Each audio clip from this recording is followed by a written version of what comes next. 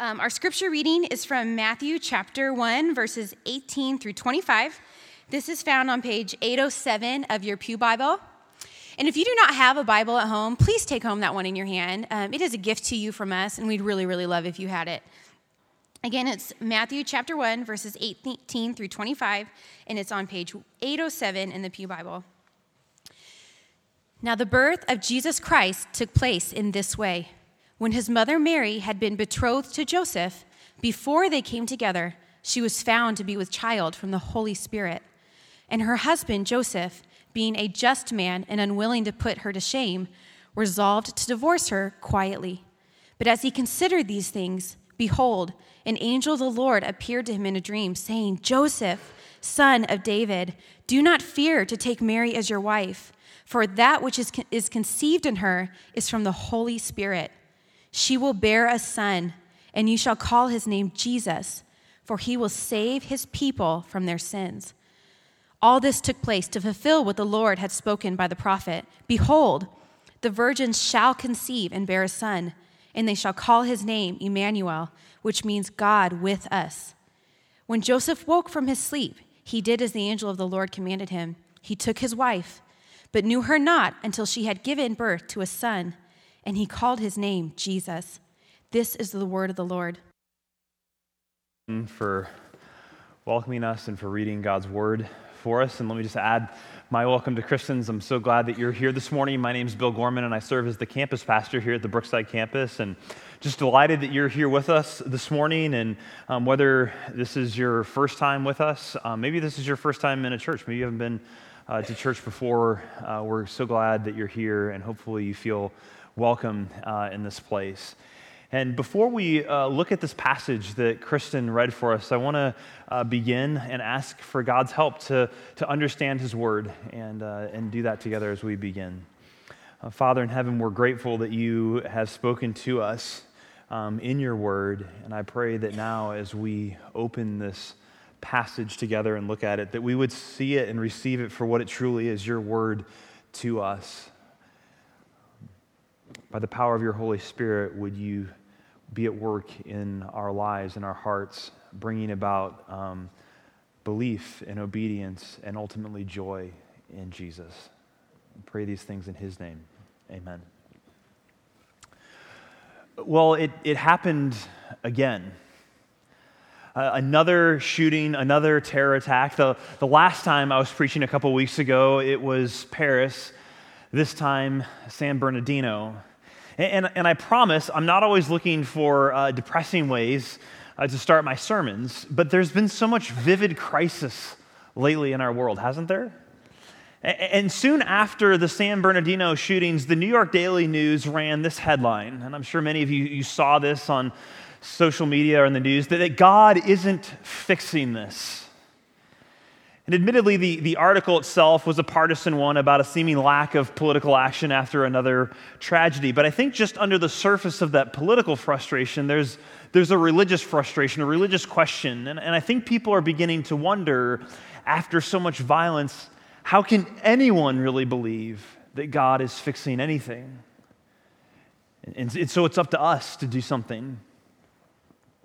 And I feel that. I think we all feel that, don't we? That is God really doing anything about this?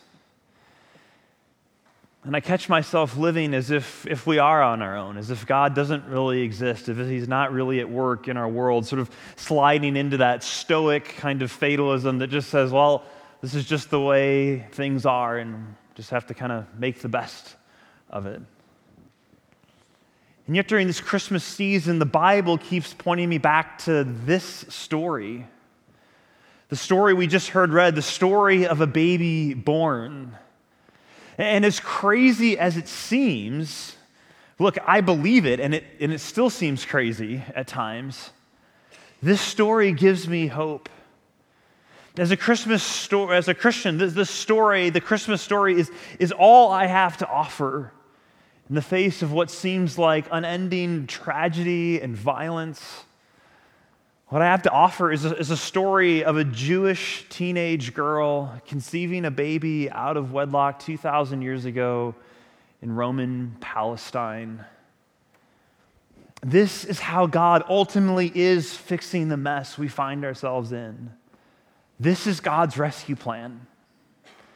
And I know it sounds ridiculous. And if you're not a believer, it may even sound stupid. But don't dismiss this. Don't miss what God is doing. Don't write it off. Not yet. Examine it. Consider it this morning. Don't dismiss God's rescue. Because the biblical claim that the Bible makes from the very beginning all the way through the scriptures is that all people need this story. All people everywhere, you and me here in Kansas City, Muslims in Riyadh, secular humanists in Amsterdam, Hindus in Delhi, atheists in Beijing, that everyone needs this story. This is, in many ways, the answer to every question for all people, for all time. That's the claim that the scriptures make. God's rescue plan in the Christmas story is surprising, and from the very beginning, it's been difficult for people to believe, for people to accept. And yet, we desperately need it, even now. And so this morning, as we look at this passage, this text in Matthew chapter 1, we're first going to just spend some time dwelling in this story, looking at this rescue plan that just doesn't seem to make sense. And then we're going to consider 3 reflections on the story together. So grab your phone or one of the Pew Bibles and turn to Matthew chapter 1. Matthew is the first book in the New Testament. The Bible's divided up into 2 big chunks, the Old Testament and the New Testament. Matthew's the first book. And one of the reasons that Matthew is placed at the very beginning of the New Testament is that it provides a link to the Old Testament. And last week we looked at Matthew's genealogy, where you see Matthew establishing this line, this king for all people, that Jesus has come from this long line from Abraham that includes some really unexpected people.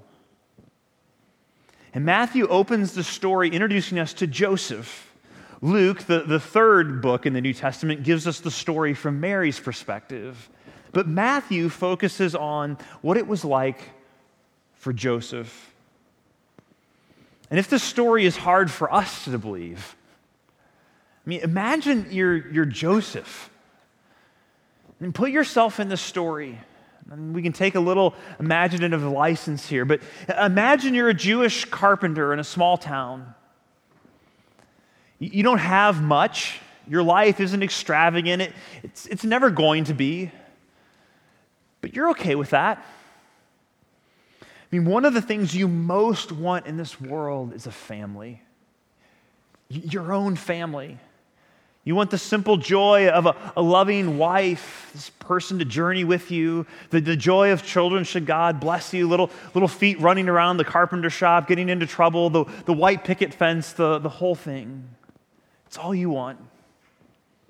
And your shop's doing well enough to offer a decent living to a young wife.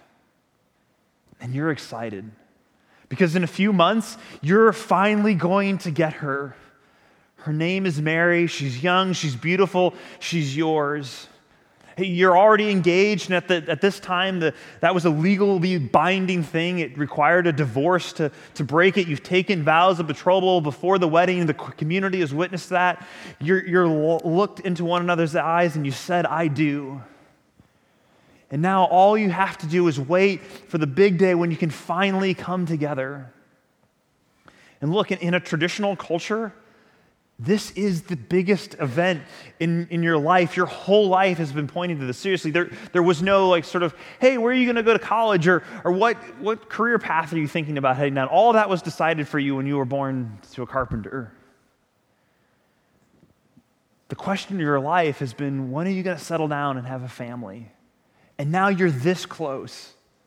You're working hard. You're getting the house ready, making plans. You can't wait. Your families can't wait. They've been bothering you about grandkids for years now. Mom will finally leave me alone now. And frankly, the whole town can't wait either, because other than weddings, nothing ever really happens here. This wedding is going to be the event of the year, and everyone's asking about it all over town every day. It's all anyone is thinking about. You and Mary, the talk of the town, this dream couple. And Mary's off at her cousin Elizabeth's house, and she left suddenly about 3 months ago, but that's not unusual. They were close. They always have been. And Elizabeth is about to have a baby and needed help getting ready around the house. And then finally one day, Mary comes back. You're working in the carpenter shop, and your friend comes to you, he looks nervous. He says, "Have you seen Mary yet?" And you say, "No, I didn't know she was back." He says, with an urgency and a concern, go now and see her. And you rush off, you're scared. What happened? What's wrong? You get to her parents' house, no one will talk to you. You find Mary alone. She turns to you. She tries to tell you something, but you can't hear it. And all you see is that she's starting to show. And your whole world just collapses. Your dreams, your future, your love, it's over. It's over. You go home and you lay down in your bed and you start to weep. Because you know you've got a decision to make. There's only two versions of the story, and everyone is going to be talking about either you leave her, divorce her, and everyone will know Mary cheated on you. Or you can marry her, which in your heart, deep down, you still desperately want to do. And everyone will assume you cheated on God, that you broke your vows, that you slept with Mary before getting married. That's it. Those are your choices. And you know that really there's no choice at all. It's not just your future and your reputation at stake here. Your whole family will be ruined if you marry this girl. If there's even a hint that you adulterated with her, and it will affect your brothers, your sister, your parents, everyone will have to pay for Mary's mistake. And as you try to make sense of it all, what am I going to do? You fall asleep saying the same prayer over and over again. God, fix this. You fall asleep angry, confused, heartbroken.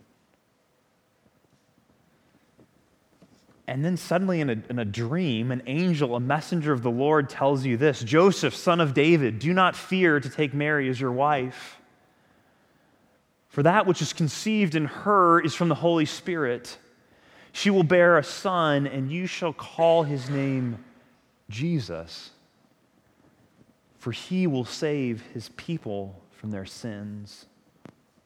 And in this dream, you must have looked confused because the angel keeps going, don't you remember the prophet Isaiah, what he said? The virgin will conceive and bear a son, and he will be called Emmanuel. That's what I'm telling you, Joseph. Emmanuel is Jesus. And you wake up with more questions than you had when you fell asleep, but one thing has been answered. You have to marry her. Despite everything that means for you and what it's going to mean for your family, you have to marry this girl. And 5 or 6 months after this dream, you meet Emmanuel, kicking and screaming in a manger in Bethlehem. But you remember, he doesn't need a name. He already has one. Jesus. God rescues. And this is how God rescues the world. It's like, wait, what?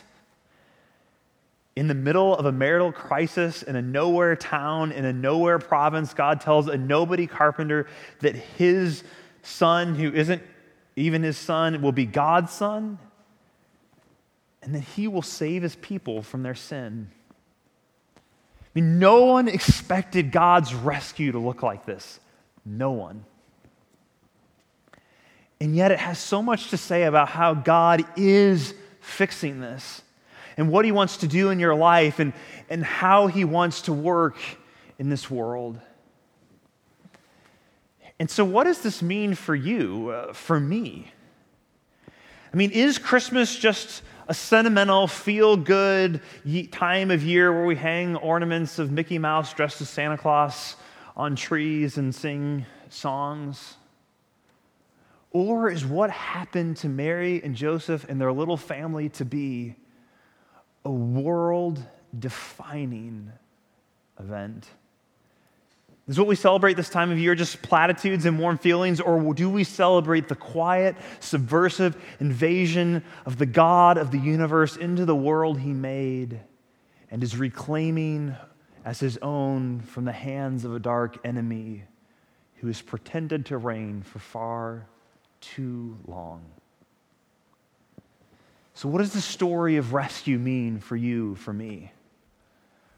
Well, here are just 3 reflections. First, the rescue is stranger than you think. First, the rescue is stranger than you think. This isn't the way we would have planned to rescue the world. A baby conceived out of wedlock, born to a poor family in a backward corner of Rome 2,000 years ago. I mean, it certainly didn't make sense to Joseph.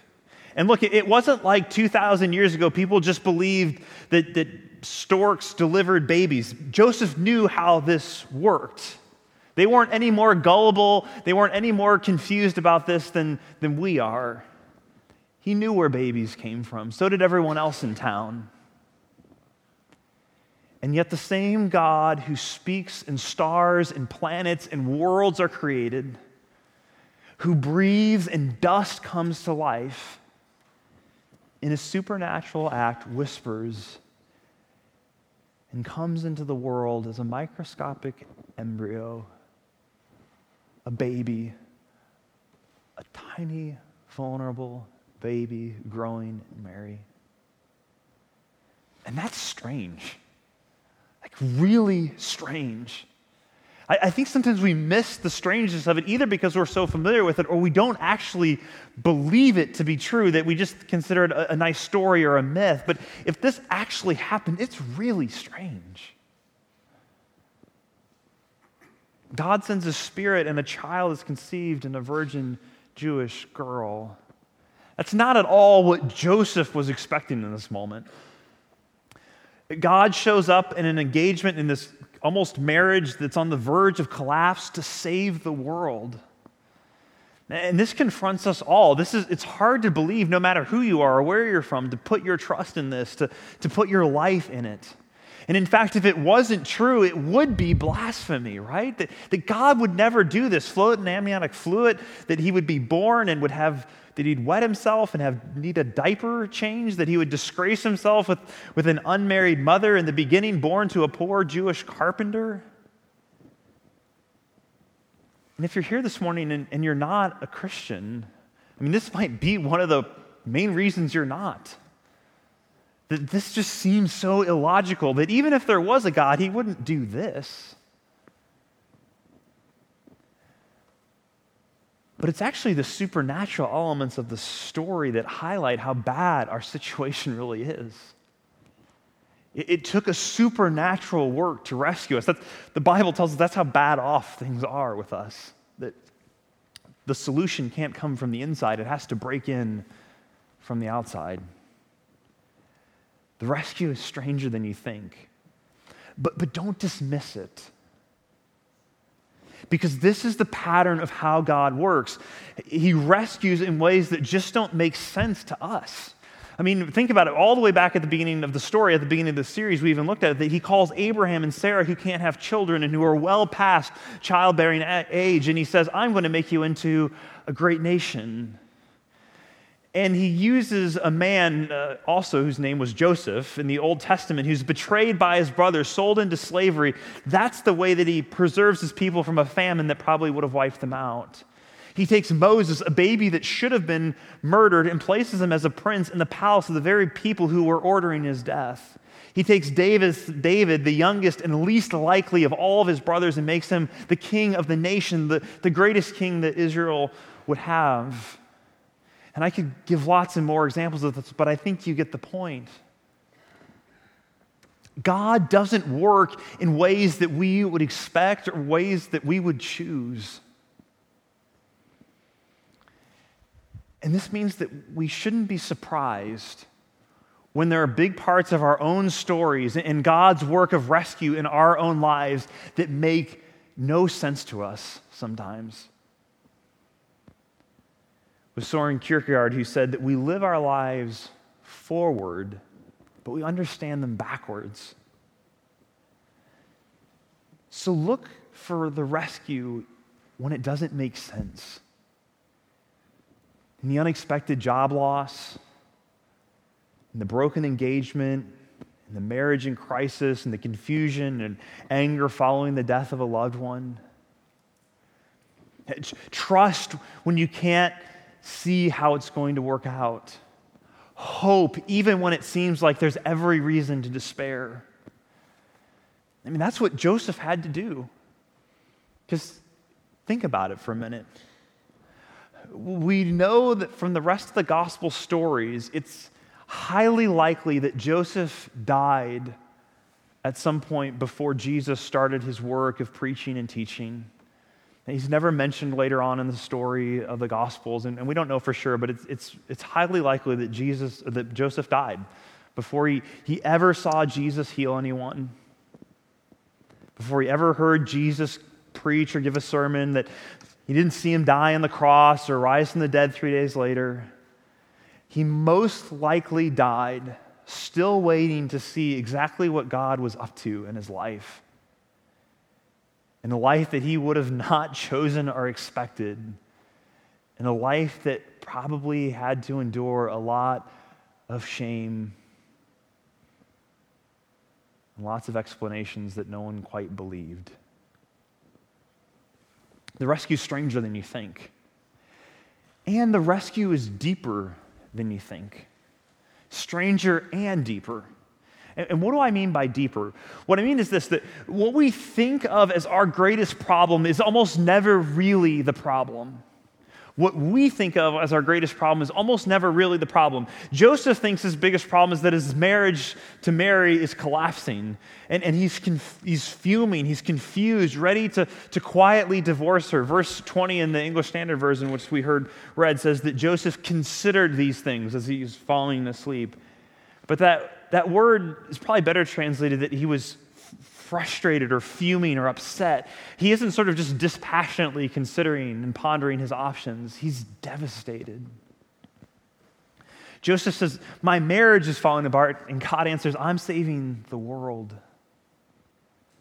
God's rescue often looks like an intervention, right? Joseph tried to solve this on his own, but when he came to the end of himself, God intervened. He looks at us and says, look, it's not me, it's you.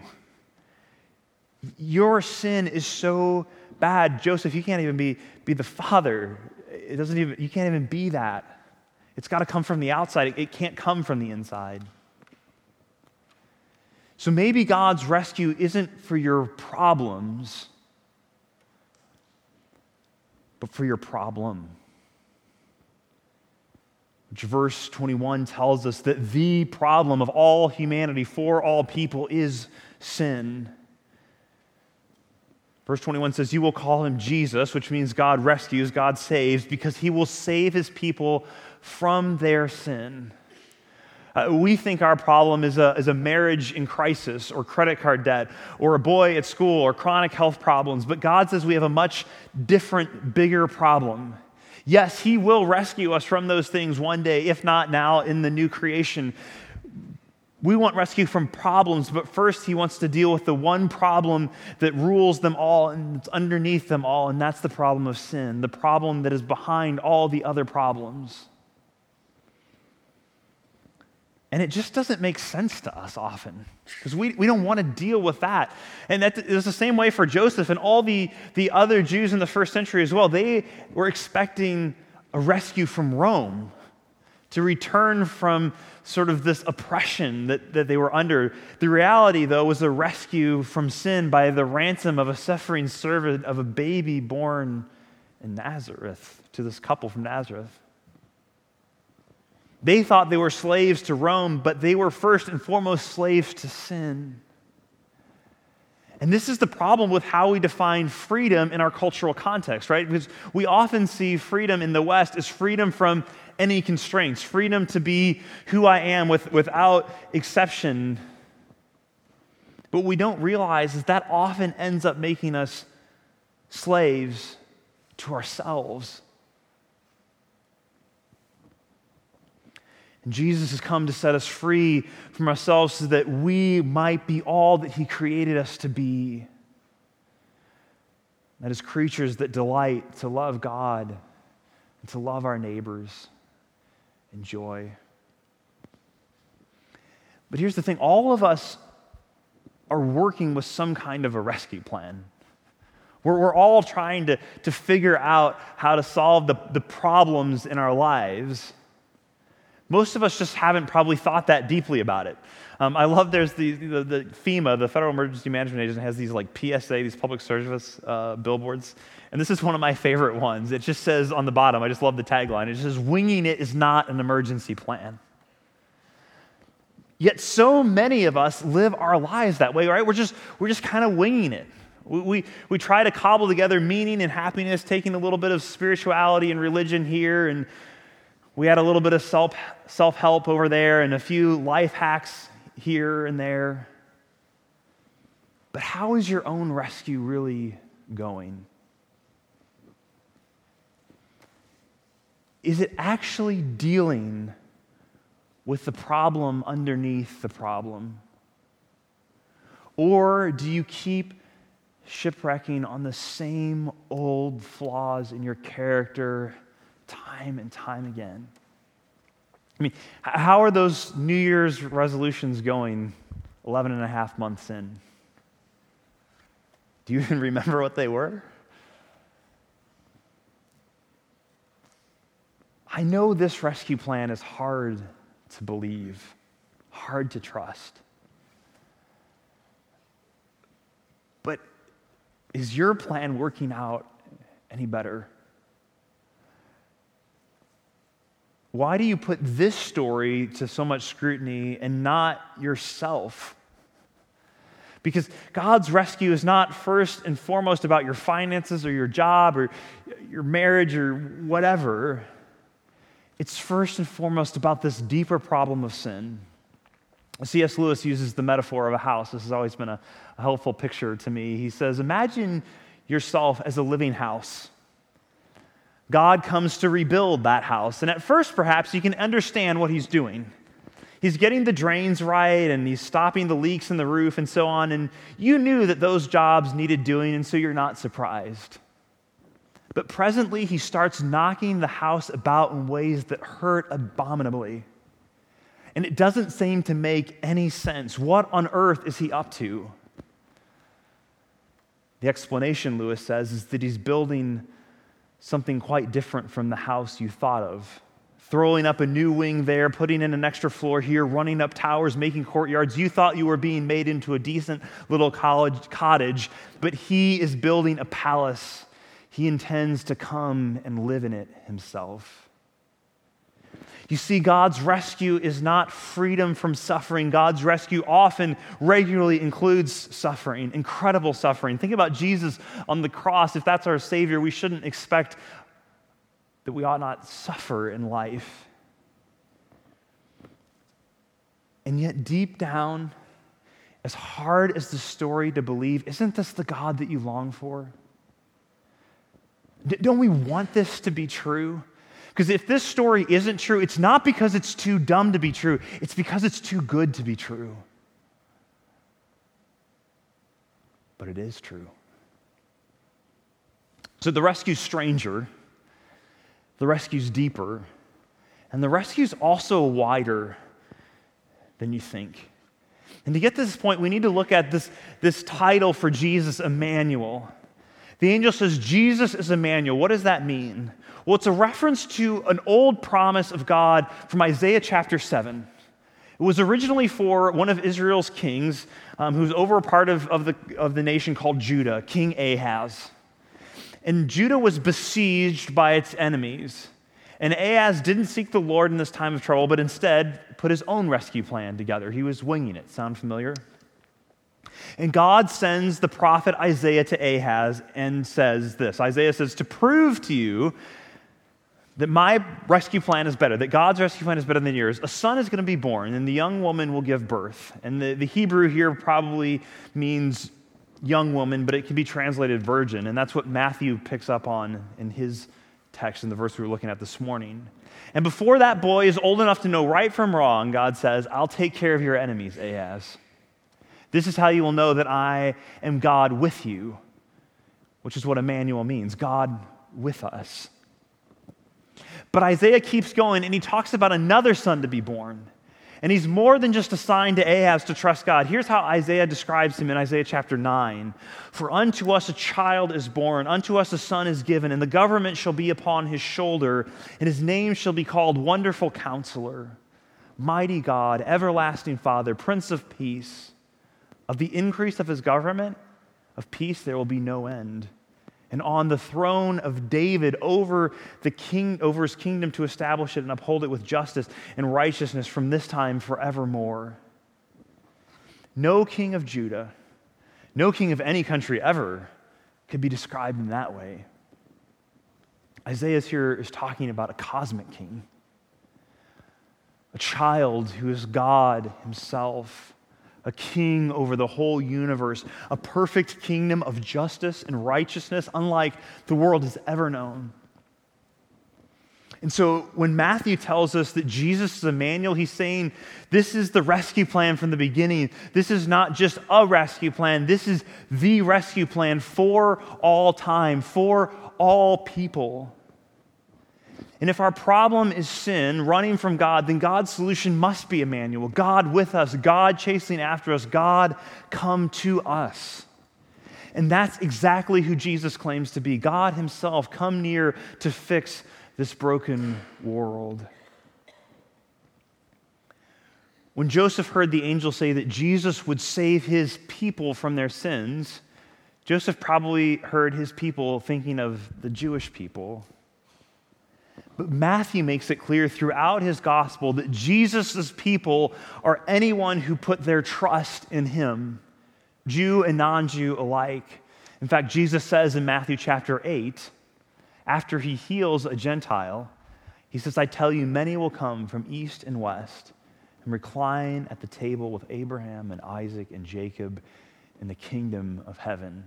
Jesus is saying it's wide open for everyone and anyone to come. At the very end of Matthew, Jesus says to his disciples, go and make disciples of all nations. It's wide open. It's bigger, it's deeper, it's wider than we think. And there is a reason that the story of Emmanuel, God come down, has taken root in different kinds of people in different cultures all over the world for 2,000 years. This is the greatest story ever told. Who doesn't want God with us? Who doesn't want Jesus, the God-man who takes away the sins of the world by pure grace, the God who descends to be with us even when we weren't looking for him, even when we didn't want him? Do you know what this rescue plan means? It means that there's no one who is too far from God. There's no person who's so immoral, no culture that's so corrupt, there's no mistake so bad, no sin unforgivable that God can't come near right now to you. Jesus and the kingdom he brings is for everyone, everywhere, for all people. Let's pray.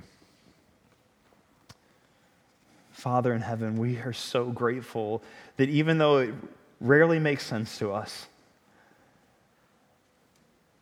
that the glorious story of your rescue of the whole world